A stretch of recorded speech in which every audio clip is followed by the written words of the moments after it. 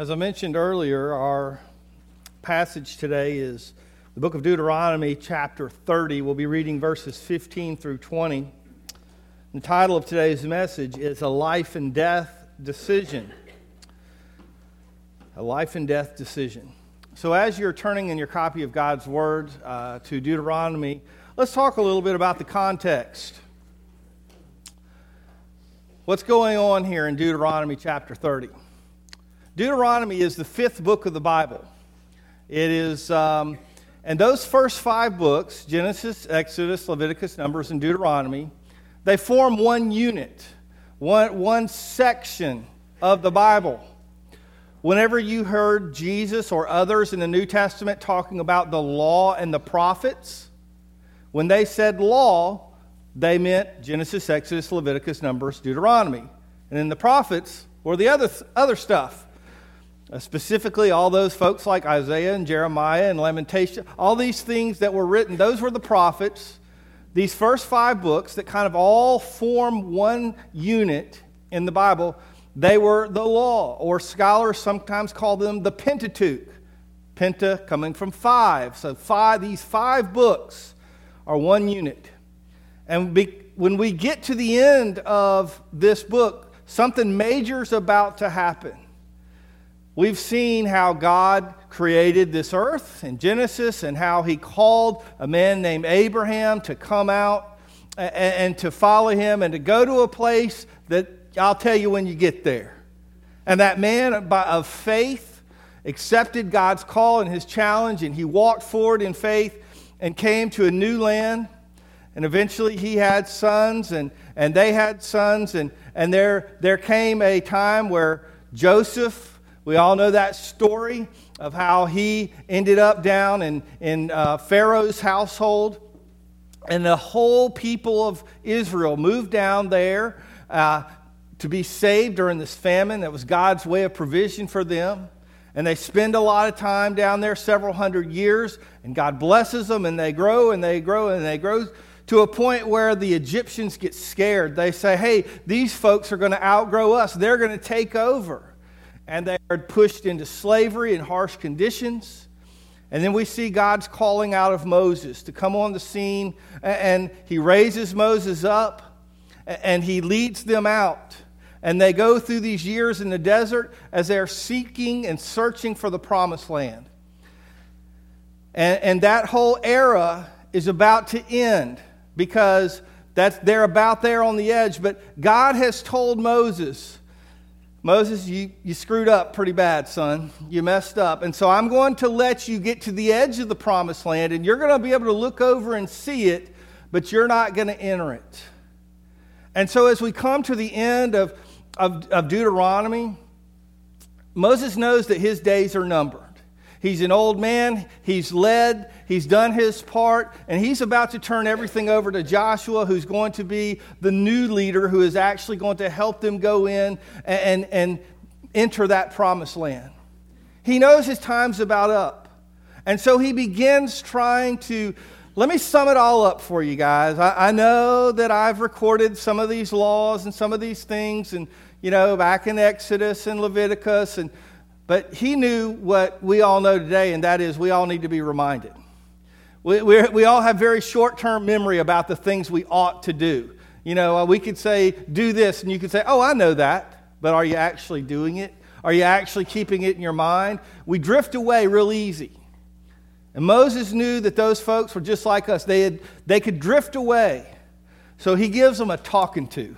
He gives them what are some last words. These aren't his very final words, but they're close to it. They're the final words that he gives before he says, oh, and by the way, my time is about over, and I'm turning it over to Joshua. That's in the very next chapter. He says that. So he says, I want you folks to really, out of all those rules and all those commands that I've given you, all those verses, I want you to get the core. Here's what I really want you to understand. And that's this passage talking about life and death that we're going to read today. So I want to ask you to please stand with me in honor and reverence for the Word of God as we read Deuteronomy chapter 30, verses 15 through 20.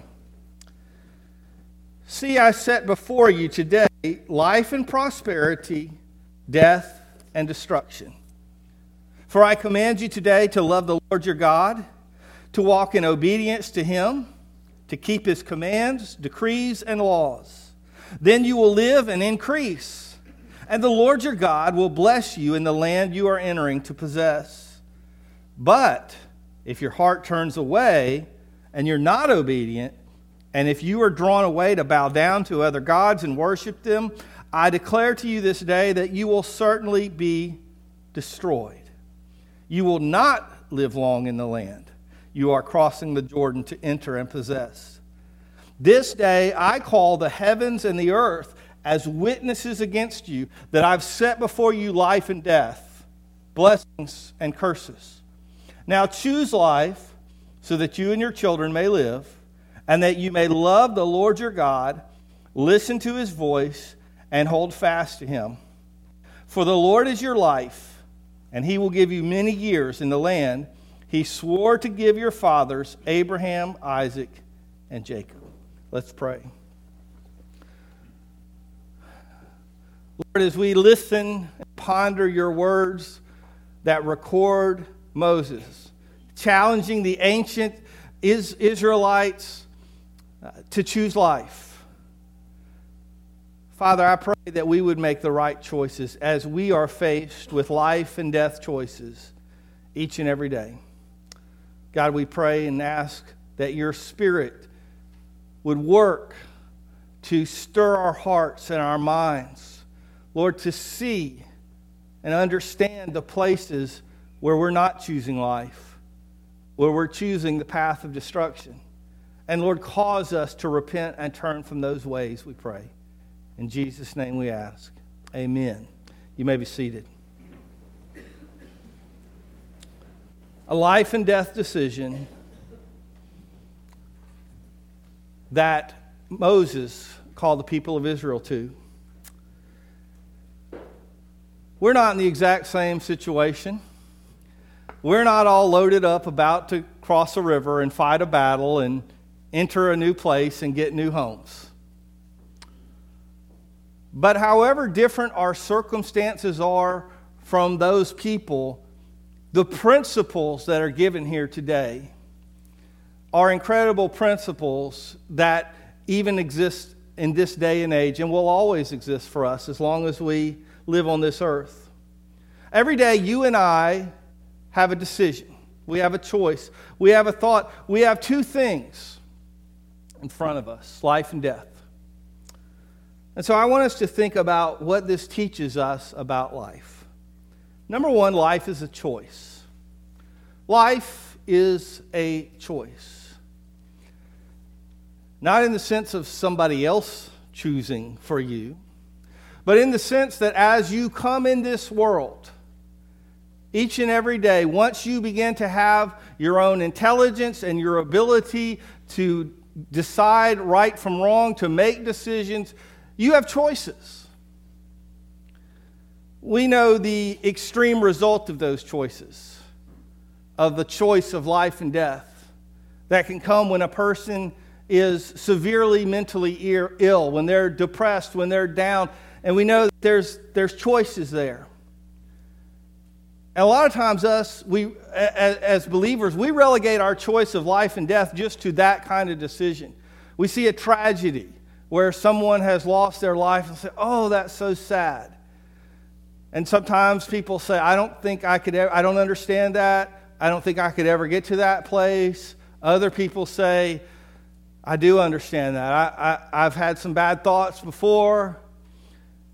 But we limit this decision about life and death, this choice, to those extremes of, am I going to continue existing physically on this earth or not? But when the Bible talks about choosing life, he's saying far more than simply, hey, don't cease to exist anymore. Don't take yourself out. In the Bible, life and death have to do with our choices and our direction. Do we want to follow a path that leads us in God's way and toward the life that he wants for us, the blessings that He wants for us, the relationship that He wants for us, or do we want to go away from that? And every single day, every person of every age makes that choice. And Moses said, choose. He said, this is a choice. In fact, it's a very clear choice. He says, I've set before you life and death. You can just imagine. It's kind of like that old game. Which hand do I have it in? Is it in this hand or is it in that hand? But the thing is, it's not a secret. He says, my hands are open. You can clearly see, here's life, here's death. Which one are you going to choose? Which direction are you going to go?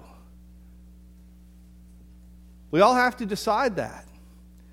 We all have to acknowledge that's what we're doing.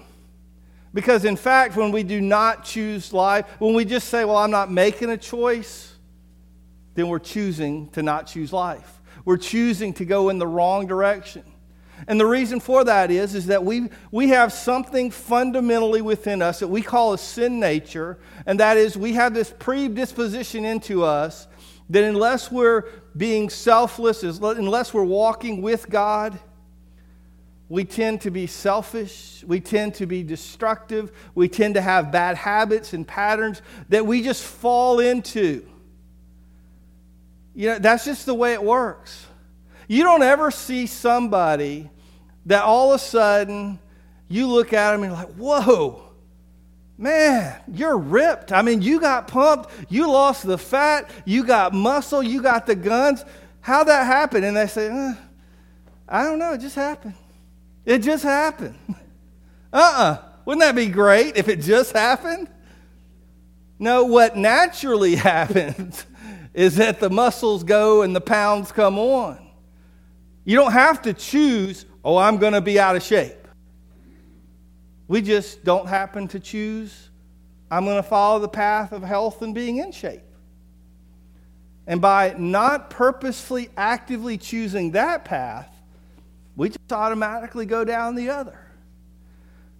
Well, what's true in the physical world is just as true in the spiritual world. God said there is a choice. Life and death. By the way, life is connection, increasing and growing connection to God and His goodness. There's many definitions of death, but one of the main definitions of death is simply separation. When we lose someone to death, we are separated from them. We no longer get to be with them. When Adam and Eve in the Garden of Eden, when they chose to sin, there came a separation. And they were no longer intimately connected and as close with God as they once were. And so when the Bible tells us the wages of sin leads to death, that is, sin causes a separation between us and God's goodness. And we have a choice every day. Do I want to connect, to reconnect, to grow closer to God, or do I want to choose to go away from Him? So first of all, life is a choice. Second, as we think about the subject of life and what it means to us, we see that life is a command. Now, I like this. Those two almost seem contradictory, right? How can it be a choice if it's a command? It is that because God's given us free will. And He tells us up front, hey, here's a choice. Here's something that you have to do. But by the way, I'm commanding you to do this. I'm commanding you to love me, to choose life, to walk in the right paths. Well, why would He do that if He's really given us free will? Again, it kind of goes back to this game. If God just says, choose life, hope you choose the right one. I hope you know where life is, but I want you to choose life. That wouldn't be very fair. We might choose with all of our hearts the path we think is life, and then we find out it's not there, it was over here. But by telling us to choose life, and we say, I want to choose, I want to follow, and then He says, and I command you to do so, He's saying, here it is. I'm making it clear. I want you to choose life, and I'm teaching you what life is. And life is loving me. It is following my commands. It is doing what I have called you to do, entering into a closer and deeper relationship with me on a daily basis. That's what life is. And the closer we get to God, the closer we get to His goodness. Doesn't mean that the circumstances around us will be good. Very often, because you're living right, because you're close to God, you will experience some tough situations. But here's the thing. While the promises that God was giving through Moses back then were simply to do with this life, that is, do right so you can stay in the promised land, or do wrong and you're going to get invaded and kicked out and overrun and exiled, those promises had to do with what affected them in this lifetime. But in the New Testament, Jesus makes it very clear that the blessings that we receive from following God's word enter into this life and the next. Jesus had just sent the rich young ruler off in misery because he didn't want to sacrifice to follow God. And Peter turns to him after seeing that, and Peter says, Lord, we have sacrificed. Lord, we've given up everything to follow you. And Peter puts his foot in his mouth so often that we expect the next thing that Jesus is going to say is, Peter, how could you? I thought you were a good spiritual person. How could you even ask me about the rewards that you'll get? That's kind of what I expect Jesus to jump on Peter and say, that was the wrong thing, Peter. But Jesus doesn't do that. In fact, he does something the very opposite. He basically, his response is kind of saying, good question, Peter, let me tell you about it. And he says, anyone who's given up family or lands or money or whatever will receive that back 100-fold in this life and the next. And that little clarifier in the end is very important in this life and the next. In other words, as you grow closer to God and you benefit from the blessings of that relationship, some of them are going to come in this life. But guess what? The ones that maybe you miss out on right now, that you don't have in this short little time, that maybe if we're lucky and do well, we make it to 70, 80, 90, a few of us 100. Instead of having those blessings in that little short time frame, God says a bunch of them are going to come in eternity. You've got some leftover blessings that I haven't finished giving you. And so just because you don't see them in this life doesn't mean they're not really coming. There's more to come in the next life.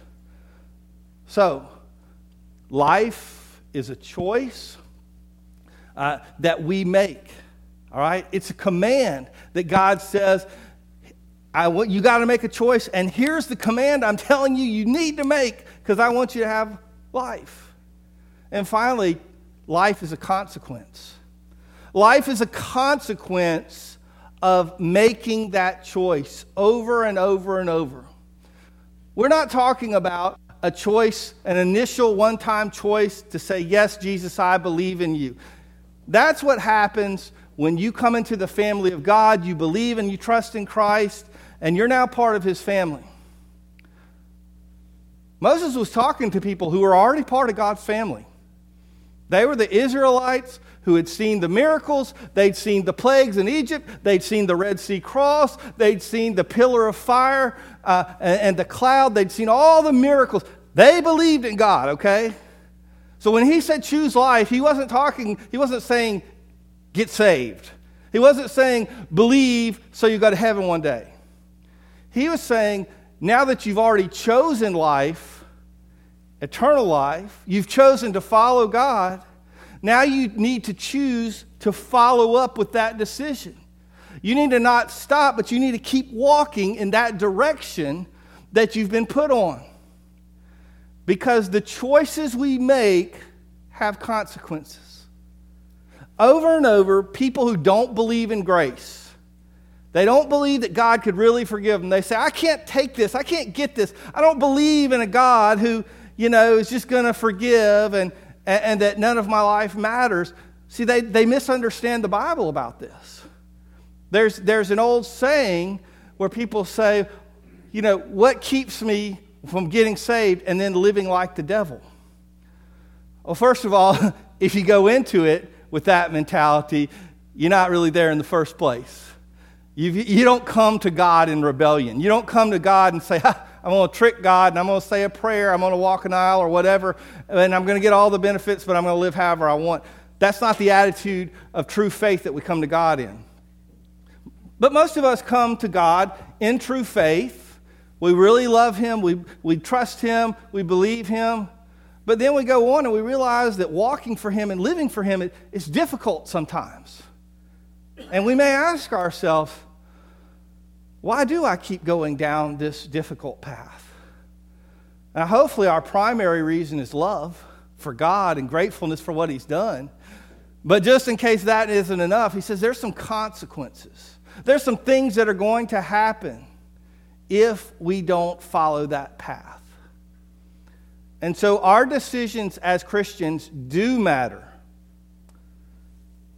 Our path to heaven, our journey as to being part of God's family, that may already be settled.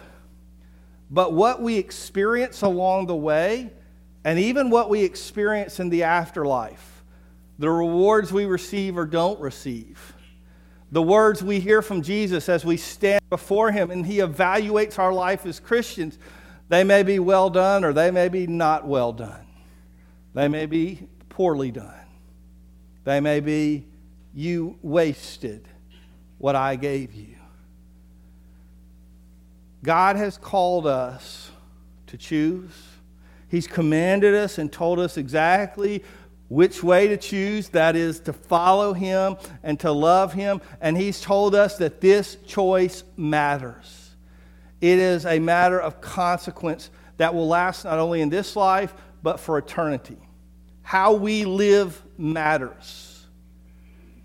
Our connection, our influence on others, all of that affects us and everyone around us.